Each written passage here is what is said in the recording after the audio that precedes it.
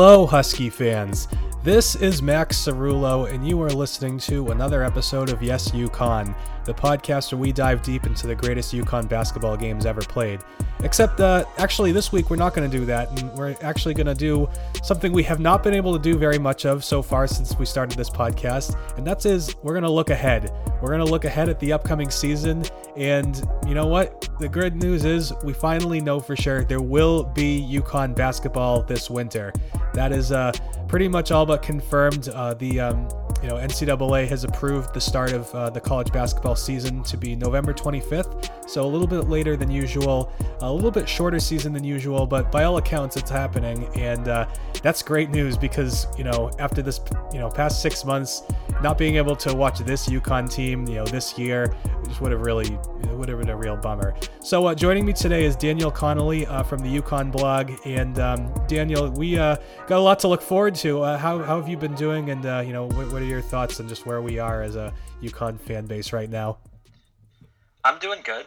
I think it's really nice to finally have a start date. I always kind of felt like college basketball was going to happen at some point, but I just didn't really know when it would happen or what it'll look like, but I think we're finally starting to get some answers to that. And like you said, of all the years that could have possibly been canceled, it would really, really suck to be this one just because of how much excitement there is, not just with where the program is, but also entering the Big East for the first time again, and just all the talent that Dan Hurley's assembled on the squad and the way they finished last season. It would just be a real shame not to be able to see that all come to fruition this year. Absolutely. Yeah. So, we'll just kind of give a caveat. There is a lot that we do not know. And, most of what we're going to talk about remains unconfirmed. I did my best to kind of do read up on the latest information. We're recording this on Monday, September 28th. It's entirely possible that by tomorrow afternoon, everything we talk about could theoretically have changed. So, all the teams we're going to talk about, all the dates, don't take all that with a grain of salt.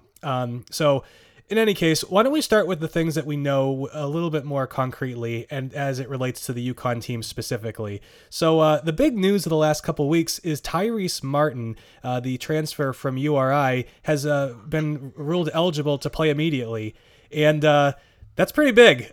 So, Daniel, just as a start, why don't you tell everybody, your thoughts on Tyrese and I guess to the best of your knowledge, I guess what fans can expect, from this guy. Yeah, so I think it's big news that he finally got his waiver approved. I think it seems like the plan when he came in from URI was that UConn was hoping he'd get the waiver and have him ready for this season, whereas last year they didn't even try the waiver with RJ Cole because he wanted to sit out the year and get that extra year of development. So I think he's going to be one of those really good role players for UConn that they haven't, or not that they haven't had, but maybe they've had too many of them the past few years. So I don't think he's going to be leading the team in scoring or they're going to be giving him the ball when there's 10 seconds left. But I kind of see him as the Lasan Chroma type role where he can come in, he can do a little bit of everything where he might not do anything spectacularly, but he's just going to help the team win basketball games. He's got really good height for being a guard/wing at 6'6". He can rebound really well, which feels like UConn always has rebounding trouble, at least in the last few years. And he's going to provide a pretty solid scoring option, even if he is going to be a little unspectacular, won't have the highlight reel plays like James Bouknight or Christian Vital of years past. But like I said, I just think he's going to help them win games, and he's going to be a nice glue guy where if things are struggling, Hurley can put him in the game, and he knows he probably won't make too many mistakes and won't hurt the team. So I think it's really good that they have him eligible for this season, and I think he's going to play a pretty prominent role this year. Yeah, Lasan Chroma is a great comp because he, they does feel like they could be a similar type of player. So for people who aren't familiar, Tyrese Martin was a starter pretty much his whole career at URI, but he played all of his entire sophomore year. He started every game for URI. He averaged 10.3 points, 6.1 rebounds, and it was just overall did really well. And he's a big guard. He's kind of a swing man, and we're going to talk about the starting lineup at length later, but he's a guy who could and probably will come in and start right away, or at least make a big push. And that's big because this team was already pretty deep. So to have another guy who you can just talk about being yeah, that guy could start day one, it's pretty remarkable. Like, last year's team had 10 guys, and like, half of them you weren't always sure about. And now it's like they're like the cup is overflowing. Right. Well, I think another important part to mention about Tyrese Martin is that Hurley recruited him to URI, and he just decided to stick with URI after Hurley left, whereas like Brendan Adams originally committed to URI and came to UConn. So he's a Hurley guy, and I think from the very, very early returns of what we've seen from some of the Hurley recruits is that Hurley knows what he wants in his guys, and he goes out and get them. But yeah, when this news got announced that he got his waiver approved, I was trying to think, like, when was the last time UConn had a roster this deep, 13 players, where every single one you felt could actually contribute? Because they technically had a full roster, I think it was 2 seasons ago, Hurley's first year, but Mamadou Diarra only played in 2 games, so he doesn't really count. Quentin Williams got banished after the first half of the season to whoever knows where. Kasum Yakwe never really made much of an impact that season, so they had 13 players on the roster at one point in the season, but it never really panned out. There's only been a few instances this century that they've even had a 13-man roster, so I think the fact that they have not only this much depth, but this much quality depth is pretty remarkable, and I feel like they have a pretty good amount of versatility. Like, I don't think there's really too many players who are locked into playing a single role. Maybe RJ Cole, it sounds like he's pretty much just a point guard. He's not going to play off the ball very much. And then I feel like Josh Carlton's kind of a cookie cutter big, where he's not going to step out and hit some threes, or he's not going to play out on the wing like a guy like a Cook can, or Isaiah Whaley's even shown the ability to hit some jumpers. Other than that, I feel like, I mean, maybe not so much with the bigs. I think most of the bigs are going to play more in the post than out on the wing, but I feel like there's a very thin line between guards and wings on this team. Like James Bouknight, sure, he might be listed as a guard, but is he really a 2-guard? Is he a small forward? Same with Jalen Gaffney. He's a point guard, but he can also play off the ball. Brendan Adams, I think Brendan Adams even played some power forward last year on some small lineups. And we mentioned Tyrese Martin. Tyler Polley can kind of play in a couple different spots, and then Andre Jackson seems like he's also going to be that wing type. So I think there's just a lot of flexibility with the lineups that Dan Hurley's going to be able to throw out, because you're not really locked into putting guys in the 2 spot, or this one guy besides RJ Cole doesn't just have to play the point, or you don't need to have 1, 2, 3, these 3 guys in spots. I think you can mix and match a lot, and I think that's really, really going to help with their depth on top of just having the 13-man roster. No, definitely. So, yeah, I think looking back, the deepest team I can really think of was probably the 2011 championship team, and they weren't 13 deep. They had like a solid 10 guys, but then again, that team was Kemba, then kind of a small like drop off, Jeremy Lamb and Shabazz Napier, and maybe Alex Oriaki, and then like 6 or 7 other guys who are just quality Division I players. With this, it's like you don't have a Kemba, but the floor is much higher. Like all of your like the worst player on this team might be pretty good, and I can't remember the last time that's been the case. Like even the 2009 team, which was just an absolute wagon. Their 12th and 13th guys weren't like well, I don't know. We'll have to see how Richie Springs and some of like the younger bigs look this year. But if nothing else, at least they all have potential. Also, I just need to make a quick correction. I just said that Martin averaged 10.3 and 6.1. That's actually his career.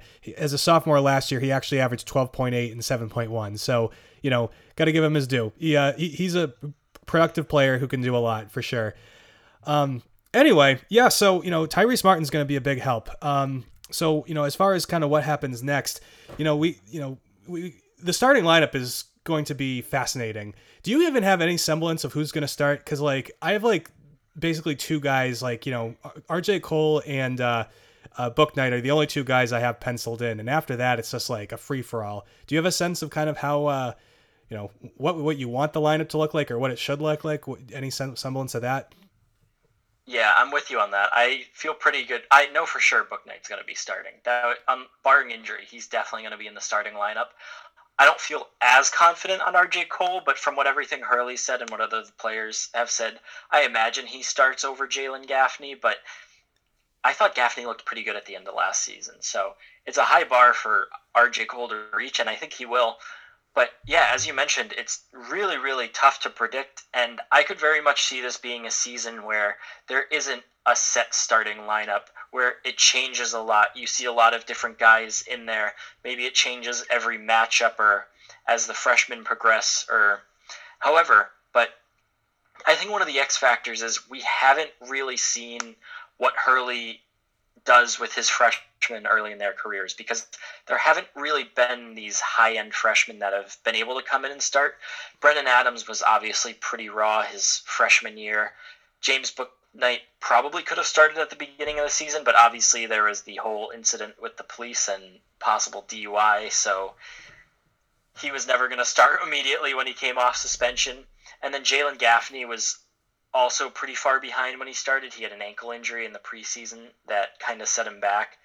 And then Akok wasn't really a true freshman either, because he had come in a semester early. So I think this year is going to be the first year we finally get to see what Hurley does with his freshmen, if he feels they're ready to start right out of the preseason, if he wants to give them some time to adjust off the bench.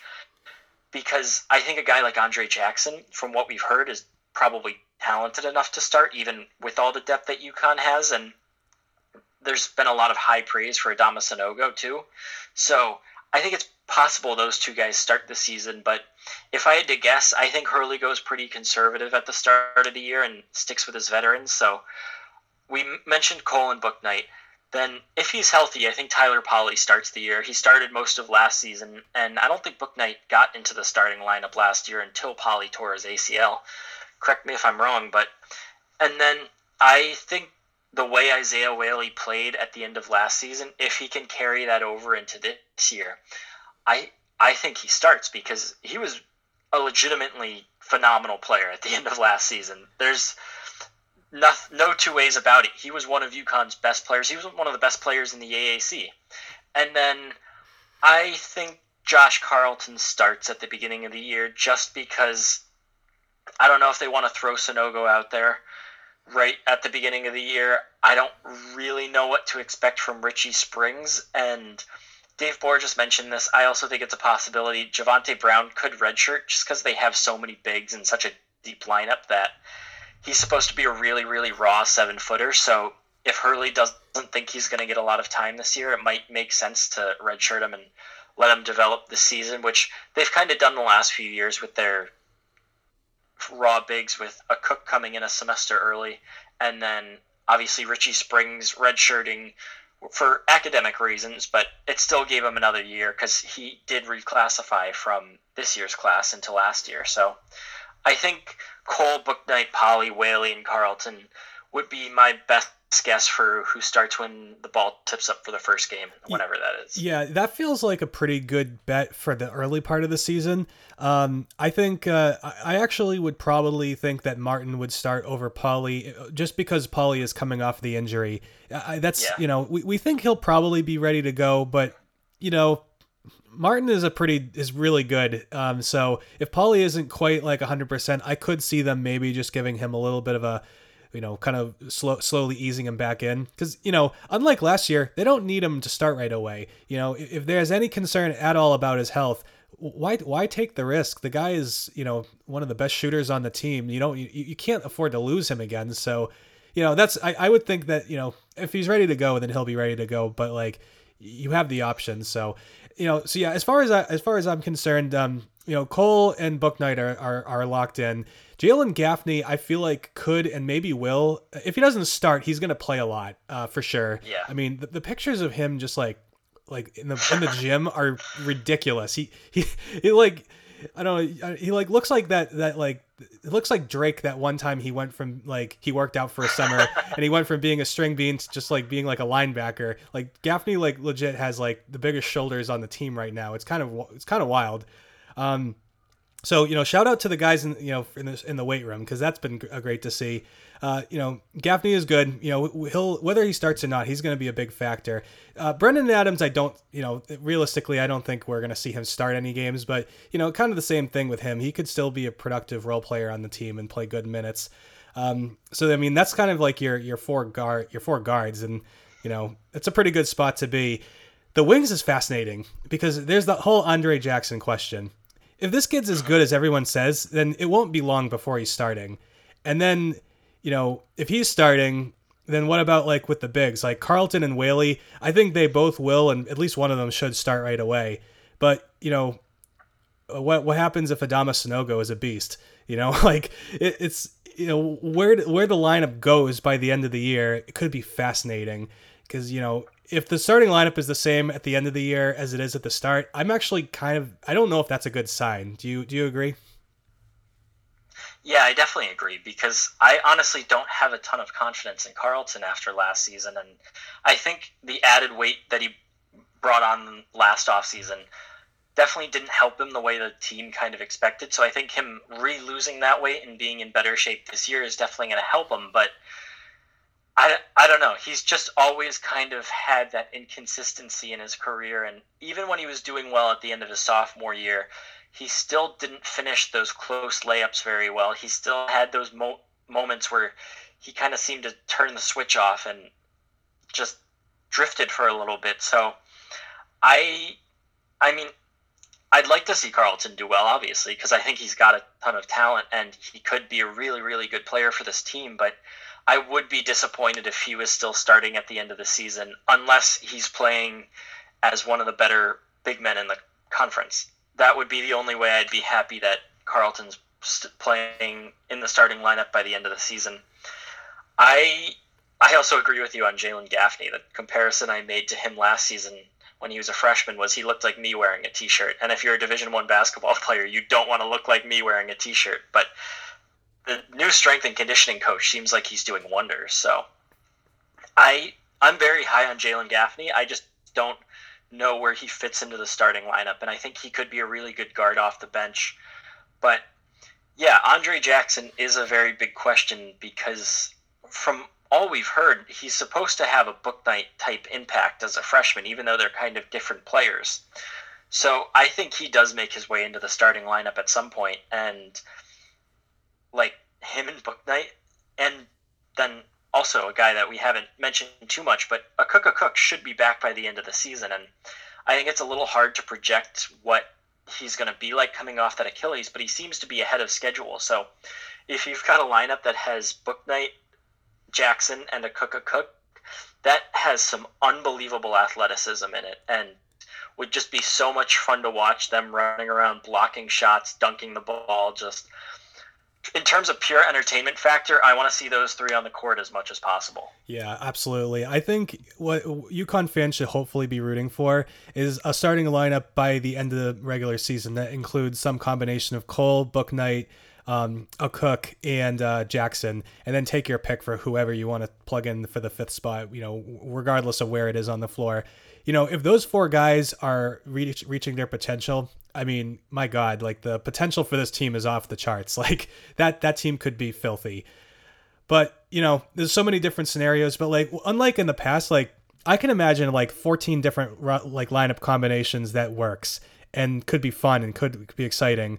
Whereas on last year's team, there was really only like 2 or 3. And then once Akok went down, if you had told me Isaiah Whaley would be as good as he was, I would have, well, first of all, I'm not sure I would have believed you. The fact that he wound up being so good saved their bacon. Because imagine if like freshman or sophomore year Whaley shows up when they need him last year. I mean, my God, it's a train wreck. So it gets ugly. Yeah. Yeah. Needless to say. So a lot to look forward to. So I mean, we also probably want to talk about the recruits. These guys all kind of committed a couple months ago now, but it's worth mentioning that the 2021 class is, as far as we know, complete. Unless we lose players to transfer to the NBA. So the 3 guys we got coming in are Jordan Hawkins, a 4-star shooting guard from DeMatha Catholic, 6'5", 170 pounds, ranked number 48 And by the way, these are all 247 sports rankings. So there's one. Rasul Diggins was the first guy, point guard, 4 stars out of Archbishop Wood, Pennsylvania. He's a 6'1", 160 pounder. A lot of comparisons to AJ Price, and also very, very good on social media. Really got a strong GIF game going on there, and a great recruiter apparently because he helped get these other guys on board. And then lastly, and most recently, forward Samson Johnson, 4 stars out of St. Patrick, New Jersey, former teammate of Adama Sanogo. He's 6'10", 205 pounds, ranked number 78 in the class. All told, UConn ranks number 7 nationally and number 3 in the Big East, and is by all accounts their best recruiting class in the it's been in recent memory that I can certainly the last few years. What are your thoughts on the recruiting class? I think it just shows not only how much of an impact Dan Hurley's already making at UConn, but what type of impact the Big East has on UConn, because I'm not sure that UConn can get all of these guys, if not any of these guys, if they're not in the Big East, because they pretty much pulled every single one out of one of their Big East rivals' backyards. They got Diggins over Villanova. Samson Johnson for a long time seemed like he might have been destined for Seton Hall, and they snatched him. Same thing with Adama Sanogo in this year's class. A lot of people thought Sanogo was guaranteed for Seton Hall, and Hurley came in and snatched him. So I think it's just a great sign of where the program's heading, that Dan Hurley can go in with his staff, but also the UConn name behind him, and pretty much get the players that they want.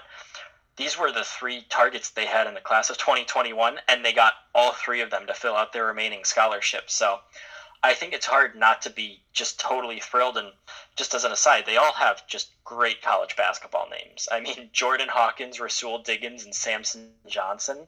I don't think you could ask for much more on the name game with that. But I think absolutely, that's a good point. Yeah, Jordan, I'm looking forward to just being able to talk all about Hawk all day long. Hawk and Sewell, going to be a good time for sure. Yeah, recruiting is a subject I was never interested in talking about during the AAC days because A, it was really depressing, and B, who exactly were we battling with in the AAC for the same recruits? I had never really had any interest in hearing, Memphis, I guess, was bringing in some top 10 guys, which was kind of fun, but other than that, them in Wichita State and who else? Who cares who's going to Houston? Who cares who's going to SMU? Which made it doubly frustrating when these guys would show up and then they turn out to be good and you'd have to deal with them for a couple years. So at least now, Rasul Diggins, could have gone to Villanova or really anywhere, but he's coming to UConn. Adama Sanogo and, Samson Johnson were poached right out of Seton Hall's backyard. And, there was a great blog post on that Marquette SB Nation blog, basically about how UConn is coming back for their recruits. And they laid out a pretty compelling case as to why Providence, St. John's, and Seton Hall kind of owe their success to UConn being, gone for a few years. Because, a lot of those guys, would have been primo targets for UConn. And I don't think it's a coincidence that all of a sudden Providence and Seton Hall are suddenly good for the first time in a couple decades, as soon as they could tell the recruits, hey, don't go to UConn because, you have to play at, Eastern Carolina. It's a pretty powerful pitch. And, hey, what a surprise. UConn's back, and all of a sudden those guys are coming back. So, yeah. Right. Yeah, for sure. I mean, I think one of the outstanding memories of the end of the Kevin Ollie era, even before things turned bad those last 2 years, was that they always seemed like they were in the top 10, top 5 for these top recruits, and they just never got them. They would always go somewhere else, pretty much like clockwork. I mean, UConn really, really struggled getting those high-end recruits, and I think you've seen the dividends of that since that 2016 class, that Fab Five that was ranked high. They were never really able to get another class that had real elite players in it. And I think we've seen the results of that the last few years with the end of the Ollie era and then even Dan Hurley's first 2 years. So I think the conference name just plays such a huge role because the Big East, for college basketball, I don't know if there's another conference that holds the weight and the history and just the excitement of the Big East. Obviously, the ACC has some great historic basketball schools like Duke, UNC, even Syracuse and Pitt now that they're there, but just the Big East tournament and Madison Square Garden and the history and the aura that comes with that, I think is just so tempting for college basketball players. And then you add in the fact that UConn, with all its history, I mean, I don't know if you've been watching the NBA playoffs with the Celtics, but I feel like every 5 seconds the announcers slip in something about Kemba at UConn, Kemba's run, Kemba's Big East tournament step back. They're always talking about UConn and the success that Kemba had there.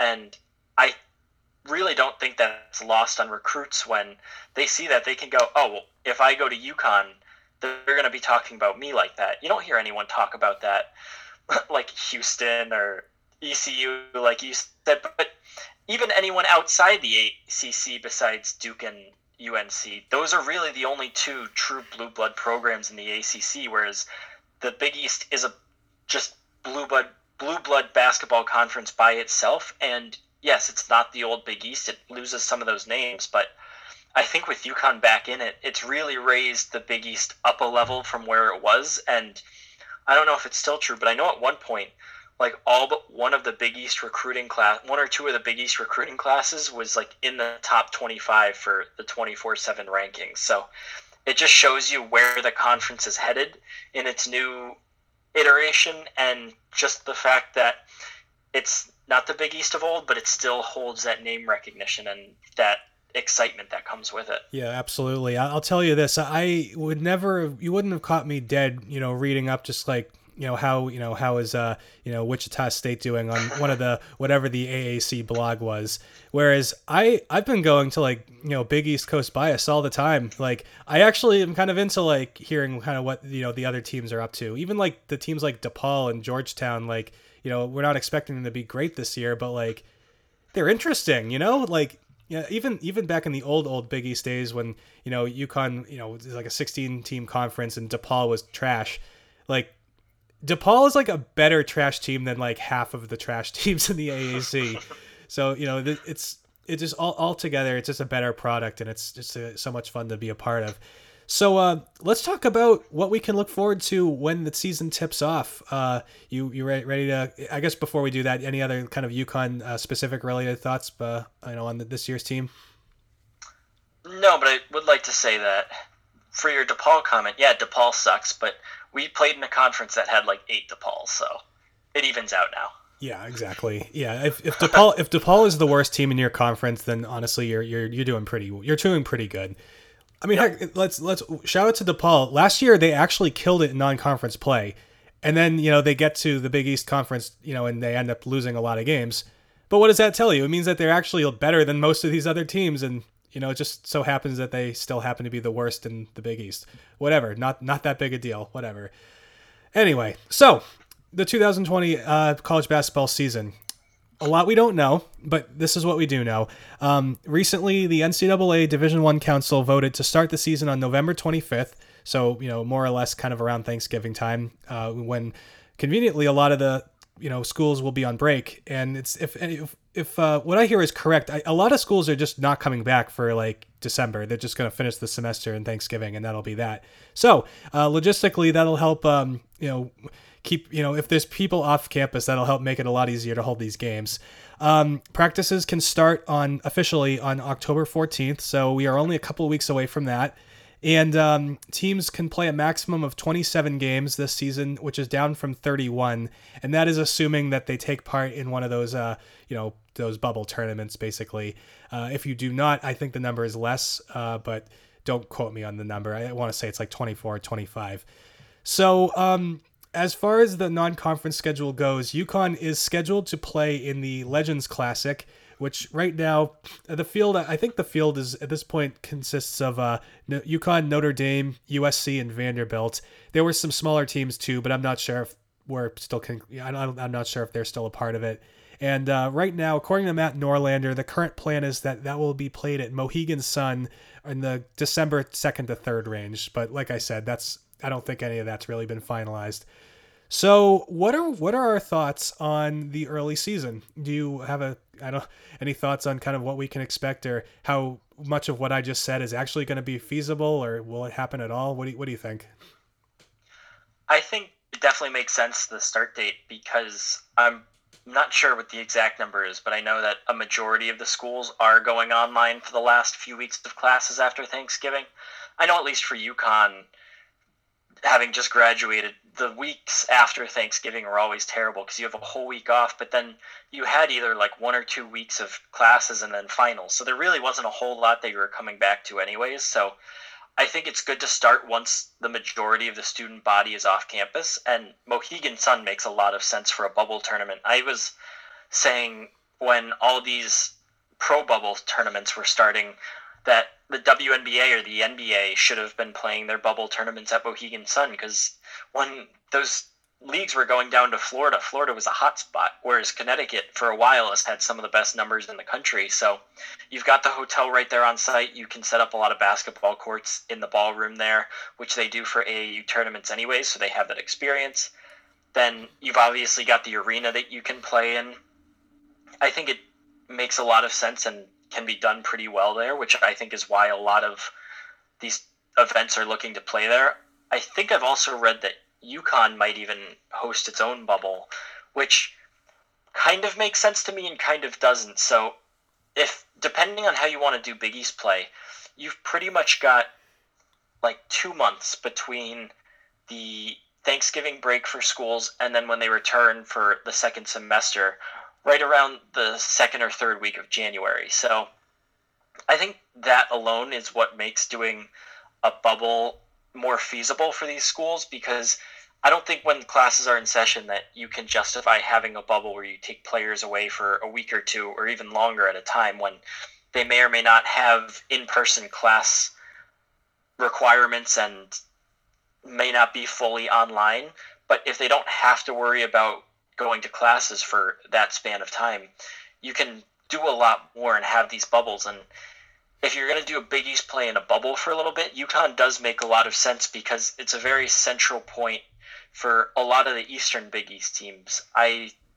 For the fall sports, before they got canceled, the Big East was going to split them into divisions, and you were only going to play within your division. So the East Division was UConn, Providence, St. John's, Seton Hall, Villanova, and Georgetown, which realistically are all within a bus ride of each other. And especially for basketball, where I know UConn charters to pretty much every game, they're quick flights, so you can pretty much fly in and out on the same day, which is what MLS teams are doing now that they've reset in markets. So I think a bubble makes sense because it's a very central location for all those East Coast teams to come to.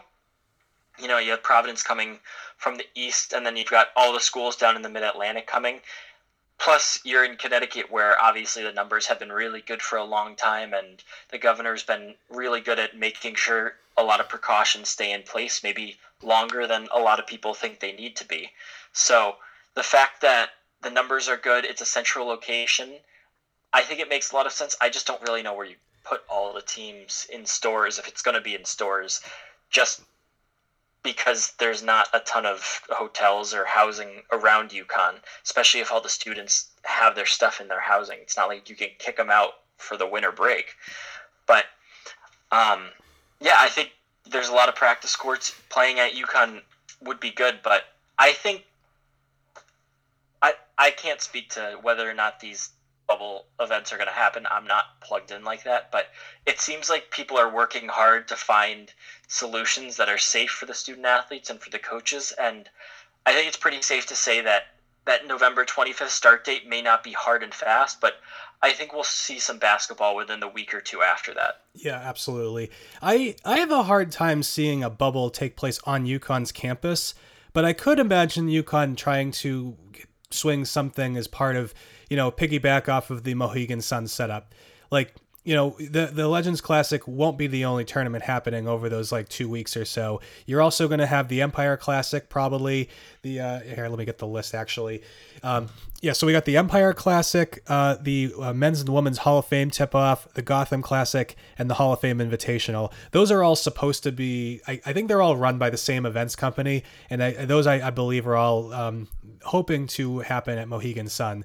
So you think if you're UConn, you're going to be playing a 20-game Big East schedule, probably, and we know of at least probably 3 Empire Classic, Legends Classic games. So you have to basically find 4 more non-conference games to complete your schedule. So where do you find them? And to me, it seems pretty obvious. You just try to piggyback off of those other teams who are at Mohegan Sun for their own things, So like the Empire Classic, for instance, has Michigan, Baylor, and Boston College will be playing in the Empire Classic. So why not try to just schedule something and play one of them at Mohegan Sun too? Maybe, I don't know, try to play all of them. I mean, isn't Baylor, correct me if I'm wrong, but I think they're a top 5 team this year, aren't they? That sounds about right. Yeah, so, there's going to be teams to play. So I guess it's just a matter of finding the space and the time. If this bubble setup is going to be there for 2 weeks, you think that'd be enough time to just be like, hey, we're going to just play over there from 4 to 6. That cool? And, just get all that stuff, all official. And you could, UConn could easily play 7 non-conference games in that couple week span.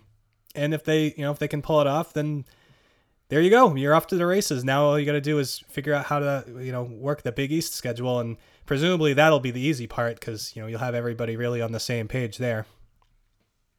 Right. Well, I even think you could have some of these teams just bus up to UConn for a game. Mohegan Sun's far for a student trying to get there for a game, but it's only like a 45-minute bus ride, and especially if no one's going to be on UConn's campus and you can pretty much get off the bus and walk straight into Gamble Pavilion without seeing anyone, I think that would be really feasible. And obviously it goes against a little bit of the whole bubble concept, but at the same time, you're going to be going from the hotel onto a bus, then not getting off the bus until you get to UConn. So I think there's no reason that UConn could convince some of these teams just to come up to Storrs to alleviate the congestion that there might be with the Mohegan Sun courts, or even just meet them in Hartford for a game. It's still not that far in that direction. So yeah, I think the fact that so many teams are going to be coming in to Mohegan Sun, it does play advantageous to UConn, and I think should allow them to get some more non-conference games outside of just these preseason tournaments. That's a good idea too. I hadn't given that any thought. It would probably have to, in order for that to work, I would imagine that you would probably need those teams to be leaving their bubble. So maybe you get one of the Empire Classic teams I just mentioned, they're about to leave and go home. Maybe that's when you get them. You just have them drive up to UConn and then play your game, and then they go home after that. But yeah, that's fascinating. And one thing we should probably also address this too. UConn is supposed to be playing a marquee non-conference game at Florida this year too. I have a hard time seeing that happen, but if there's any non-conference non-tournament game that's worth preserving, you'd think that would be it. I don't know. We love playing Florida. Those games have always been epic. Do you have any sense of I don't know whether that's even feasible? Do you want to see that happen? Would you rather kind of try to kick that can down the road? What are your thoughts on Florida? Yeah, I think you'd rather move that to a future date if you can. If I had to guess, I don't know anything. This is just me speculating, but I don't think any pre-scheduled non-conference game besides these early season tournaments like we've mentioned happened. I think most of those scheduled ones are just either going to be pushed down the road or canceled and paid out or whatever it is. I just don't see how they kind of come together. I don't know why UConn would really want to travel to Florida, because obviously it's been a hot spot and it has kind of struggled to get out of that. So I think just in terms of a health and safety thing, UConn wouldn't want to go down to Florida. But I don't know. That is the one to save if it does happen. I think it would just be best to try and get that to a different year, because obviously you schedule those non-conference games, those big non-conference games for the ticket draw, and there's not going to be anyone at that game, even if they do play. So it would definitely be better in 2021 or even 2022, whenever the two schools could figure out something. Yeah, no, absolutely. So yeah, and then as far as the Big East Conference play is concerned, Matt Norlander has also reported recently that the league is considering starting at on or around December 12th, and possibly up kind of over that following week, depending on, what each school wants. So obviously that would be a lot earlier than usual. Normally you'd expect that to start kind of right after the new year, but it could be interesting. It'll potentially allow them to set up kind of like what would you call it? Like a rotating bubble setup where maybe you have like 4 teams or 11 teams? Yeah, so 3 or 4 teams like from each region of the conference kind of come together, play each other, and then swap it out and kind of keep going from there. It certainly at least allows you to take advantage of more of the time that the students are off campus too. So we don't know anything about this, so I'm going to ask you a different question. UConn's going to be playing its first game back in the Big East in some point in December. Who do you want them to open against? Oh, that's a good one. I think you definitely want one of the original Big East schools. So I think it would be weird to open your first Big East game against like Xavier or Creighton because they weren't part of that original Big East. So I think Villanova would probably be ideal because obviously there's the most history. They've been the 2 best programs remaining in the Big East, at least recently. I think Georgetown would be a pretty good second because Georgetown's second to UConn in conference titles. I think those are definitely your 1 and 2 choices. Maybe Providence, but I feel like UConn's quote-unquote rivalry with Providence is more of a big brother, little brother thing. So I don't know how much excitement there would be except for UConn just wanting to beat Providence by 50 to finally shut them up about thinking they're New England school. I would be probably disappointed if it was anyone other than Villanova or Georgetown. Okay, you can talk me into both of those, but actually I disagree. In fact, I'm totally on the opposite side of the spectrum. I would like to see UConn open its Big East schedule against Butler at Gamble Pavilion. And I think you sense why, because we are celebrating the 10-year anniversary of the 2010-2011 national championship season, which, as you recall, ended with a victory over Butler in the national title game. Give me that matchup all day. I want to see Butler at Gamble. Well, I want to see Butler at Gamble Pavilion on TV, realistically. But, obviously without the fans, that match, it's never going to be what it could have been. But that's kind of what I always envisioned as a really cool way to kind of kick off the new Big East schedule and, kind of also honor the 2011 team at the same time. We're not going to see like the big epic reunion. It would have been cool to have like Kemba and Jeremy and all those guys come back and get a big standing ovation. Maybe we'll have to push that back a year. Whatever. It is what it is. But I think, and then also, Butler's a good team, but they're also not like, the risk of opening with Villanova is that Villanova might win. They're pretty good. Yeah. I think UConn can beat Butler. So I feel like it would be good to get like a good beatable team to start off with and kind of, Villanova, you need to warm up for Villanova. You want to take them in like sometime in early January when you have a Cook back on the floor. Cause otherwise if you catch them too early, that could be a problem too. Yeah, no, that's definitely fair. I like your Butler idea. Could definitely do a lot. Re-raise the 2011 banner or something. Put some decals on the floor or on the jersey. Maybe get Brad Stevens down with Kemba or something. I don't know. I think you do a lot with that. Yeah, I see your point with Villanova. I wasn't more thinking basketball. I was more on the lines of historically. So with that, I think I'd actually probably pick Georgetown then, just as a iconic Big East battle against a team that UConn probably should sweep. I would hope so. They seem like they might take a step back this year. So, yeah, I'll change my pick to Georgetown. And then hopefully you can get Providence later in the year when we get a Cook back so that it would be more realistic to probably beat them by 50. I just want to beat Providence by a lot.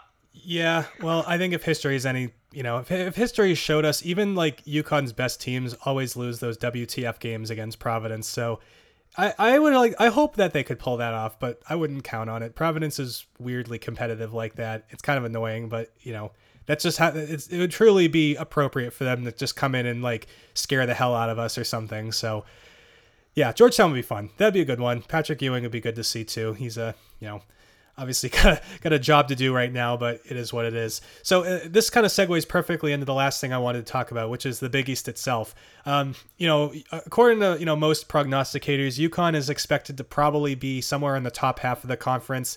Villanova is the favorite. Creighton seems to be considered the second best team, and then after that, it's it's kind of up for debate. So what is your thoughts on the Big East as a whole, and kind of run down the teams as you see fit? Yeah, I think it's really kind of proving itself, especially this year, to be not just a good basketball conference, but like pushing to be one of the best on a consistent basis. They've got a perennial national title contender in Villanova, and then they've got a pretty strong group besides that of teams that are usually pretty competitive. I mean, I think Xavier's been a really good program the last few years, having a couple different coaches. Providence with Ed Cooley has always kind of been a fringe NCAA tournament team. Marquette, it seems like they're not super thrilled with their head coach, but they're always one of those scrappy teams that UConn always seems to have trouble with. And then Butler, like you mentioned, is just a pretty consistent program. And then I like what Kevin Lillard's done with Seton Hall. They've really been one of those. This year would have been really interesting to see what they could have done with Miles Bryant? No, that's not his name. That's Miles Bryant is a Patriots quarterback. Yes. Yep. Miles Powell. That's who I'm thinking of. It would have been really interesting to see what they would have done in the NCAA tournament with him, but they seem to be a program on the rise. I honestly don't know a whole lot about Creighton, admittedly, but there's just it's a very deep conference where, as you mentioned, Villanova's at the top, and I think below that it's just going to be a fight for the rest of it. So I think it's going to be a really fun conference to step into this season. And I think pretty much every single game, besides maybe the St. John's, Georgetown, and DePaul, are probably going to be rock fights for the entire season, which is exactly what you want in the Big East. Yeah, absolutely. So I think kind of what I'm thinking is UConn is good enough to finish in the top 4. And that's kind of where my expectation is.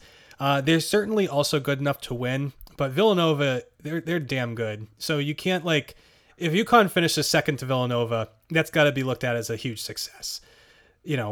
Obviously I'd rather they win, but UConn hasn't even made the NCAA tournament in 5 years. So we do need to remember to walk before we run here, but the team is good enough that it feels like a lot should be possible. So Creighton, they're a good team. I can't claim to be some kind of Creighton expert, but I can tell you about one of their guys. Marcus Zegarowski is a terrific player. Actually, a player I've been following him for a long time. So in my neck of the woods up in northeast Massachusetts, Marcus and his brother were standout high school players in the Cape Ann League playing, and they led Hamilton Wenham to a state championship. And I bring this up because that same year, a certain Penn State tight end named Pat Fryermuth was starring for Pentucket. So you had a future NFL tight end, Pat Fryermuth, play high school basketball against probably future NBA guard Marcus Zegarowski. So that's some trivia for you if you ever happen to, catch the Creighton game. But anyway, the Zegarowski is fantastic. Creighton is just a solid all-around team. UConn should be able to beat them, but, the consensus does seem to be that they'll be the number 2 team, in the preseason rankings. And, UConn fans should probably respect them for that much at least. And, Creighton, give them, this may not be the case exactly because of COVID, but their fan base is fantastic. They have this huge arena and they sell it out all the time. So, that'll be a good one for down the road, for a good Midwest road trip, I can't imagine many reasons why you'd go to Nebraska, but going to see a UConn Creighton game might be an experience worth checking out at least once one of these years. Yeah, I mean, I feel like they're one of those schools where I hope they sell out every game, because what else do you do in Creighton, Nebraska? Omaha. They're in Omaha. I definitely didn't just call it Creighton, Nebraska, but yeah. Yeah, so I don't know. I guess we don't really know what the future holds, but I guess just kind of to wrap this up, what are your thoughts on kind of just how the season is going to play out and where we could find ourselves in late February, early March, or even April? How we feel about UConn basketball, and what do you think we'll be talking about at that point? So I think what we've seen from Dan Hurley through his first 2 seasons is both individual players on the team and the team itself develops significantly from the beginning of the season to the end of the year. So I don't think what we see in the first games in late November, early December are going to resemble anything from what we see in the team in February and March. Hopefully they're going to have some better injury luck this year. They won't lose a bunch of starters like they have the last few years. We'll get a Cook back by the end of the season and he'll be healthy. Holly will be good to go by the start of the season, if not early in the year. I think it's pretty reasonable to expect them to compete for the Big East regular season title, even if it may ultimately go to Villanova. I think you can at least give them a little bit of a push and stay in that mix towards the end of the season, and then be fighting it out for second, third, fourth, fifth place with the other teams in the conference. I think just a good goal would be to beat wherever UConn is ranked in the coaches preseason poll, because I imagine it would be not super high towards the top. I would guess in the 5, 6, even 7 range. So if you can finish above that, I think you'd be pretty happy with that. And then if the team's progressing throughout the season, I don't think the regular season finish means a whole lot. Once that calendar turns to March and the postseason starts, I think they should be right in the mix to win the Big East tournament. And I think pretty obviously the NCAA tournament making it should just be an absolute minimum this season. If for some reason they don't make the NCAA tournament, I think that would be a massive, gigantic disappointment and would pretty drastically change my view on Dan Hurley. But I think they make the NCAA tournament. I think they compete for the Big East regular season and tournament crowns, and could at least put themselves in position to make an NCAA tournament run. Boy, it feels nice to be able to say all of that and have it be realistic. And let me tell you, if UConn is only ranked number 7 in the preseason Big East coaches poll, then I'm going to start raising hell, because that would be an outrage. But I agree. Whatever it is, I sincerely hope that everything you just said pans out. My thinking is, pretty much the same. After last, the whole reason this podcast even exists is basically because, after the NCAA tournament was canceled, and I was just like, man, like, what are we doing? Like, this is horrible. So sincerely hoping that we will not have a repeat of that sadness next year. It sure looks like they're going to figure out a way to make it work. The NCAA tournament especially, it seems like they're well underway at preparations to come up with some kind of bubble setup to make that happen. And, I just can't wait to watch UConn basketball again. Like, that's the thing that I've been thinking all since the beginning. Like, just give me this, please. Like, we've been looking forward to this for so long. I mean, I don't really get to be a fan of many teams anymore. I've, kind of put away my fan card with the Patriots, obviously. And, I kind of seen how the sausage is made with the other pro teams, but UConn basketball is just so much fun. It was so much fun, and now it looks like it's going to be again. So gonna hope for good stuff, I guess, right? Yeah, I agree. Like, just, I think my favorite thing about UConn is that when the program's on and doing well and competing for championships, it just really galvanizes the whole state. And there's people that aren't huge sports fans that are going to be talking about UConn, and the people who have maybe drifted off following the team the last few years since they've been horrible, not blaming them for doing it at all either. They're talking about it, and everyone is just so excited for, oh yeah, they're playing Villanova tonight, or like, oh, the Big East tournament's tonight. Like, I can't wait to watch that. And like, you can just like walk into your doctor's office and people in there are talking about it. And we haven't had that for a long time, because it's pretty much been since that national championship, aside from maybe the Jalen Adams buzzer beater changed that for a little bit. But other than that, they've really never been back on that national stage since then. So I think this is the first step towards getting back and getting that excitement and buzz going again. Beautiful. Well, I couldn't have said it better myself. So, Dan, thanks so much for coming on again. This is great. I think this is a good place to wrap it up. So, if there's I don't know, want to plug anything real quick while I got you? Sure. Read the UConn blog. Follow me on Twitter at Daniel V. Connolly. Subscribe to my UConn women's basketball newsletter, which you can find either on my Twitter or the UConn blog, and listen to my UConn women's basketball podcast, Chasing Perfection. So it's good stuff. Yeah, you did great work with that as well. Yeah, so anyway, thanks to all of you guys for listening. We'll be back hopefully next week, but sports are back, so I've been busier, obviously. But anyway, yeah, we'll be back soon. You can follow me on Twitter at Max Cerullo, MacCerullo. DMs are open. Gmail is we have a podcast email set up, and that is yesyukonpodcast@gmail.com. And 5-star reviews on Apple Podcasts. Those help us out a lot, and leave us reviews and stuff too if you like what you hear.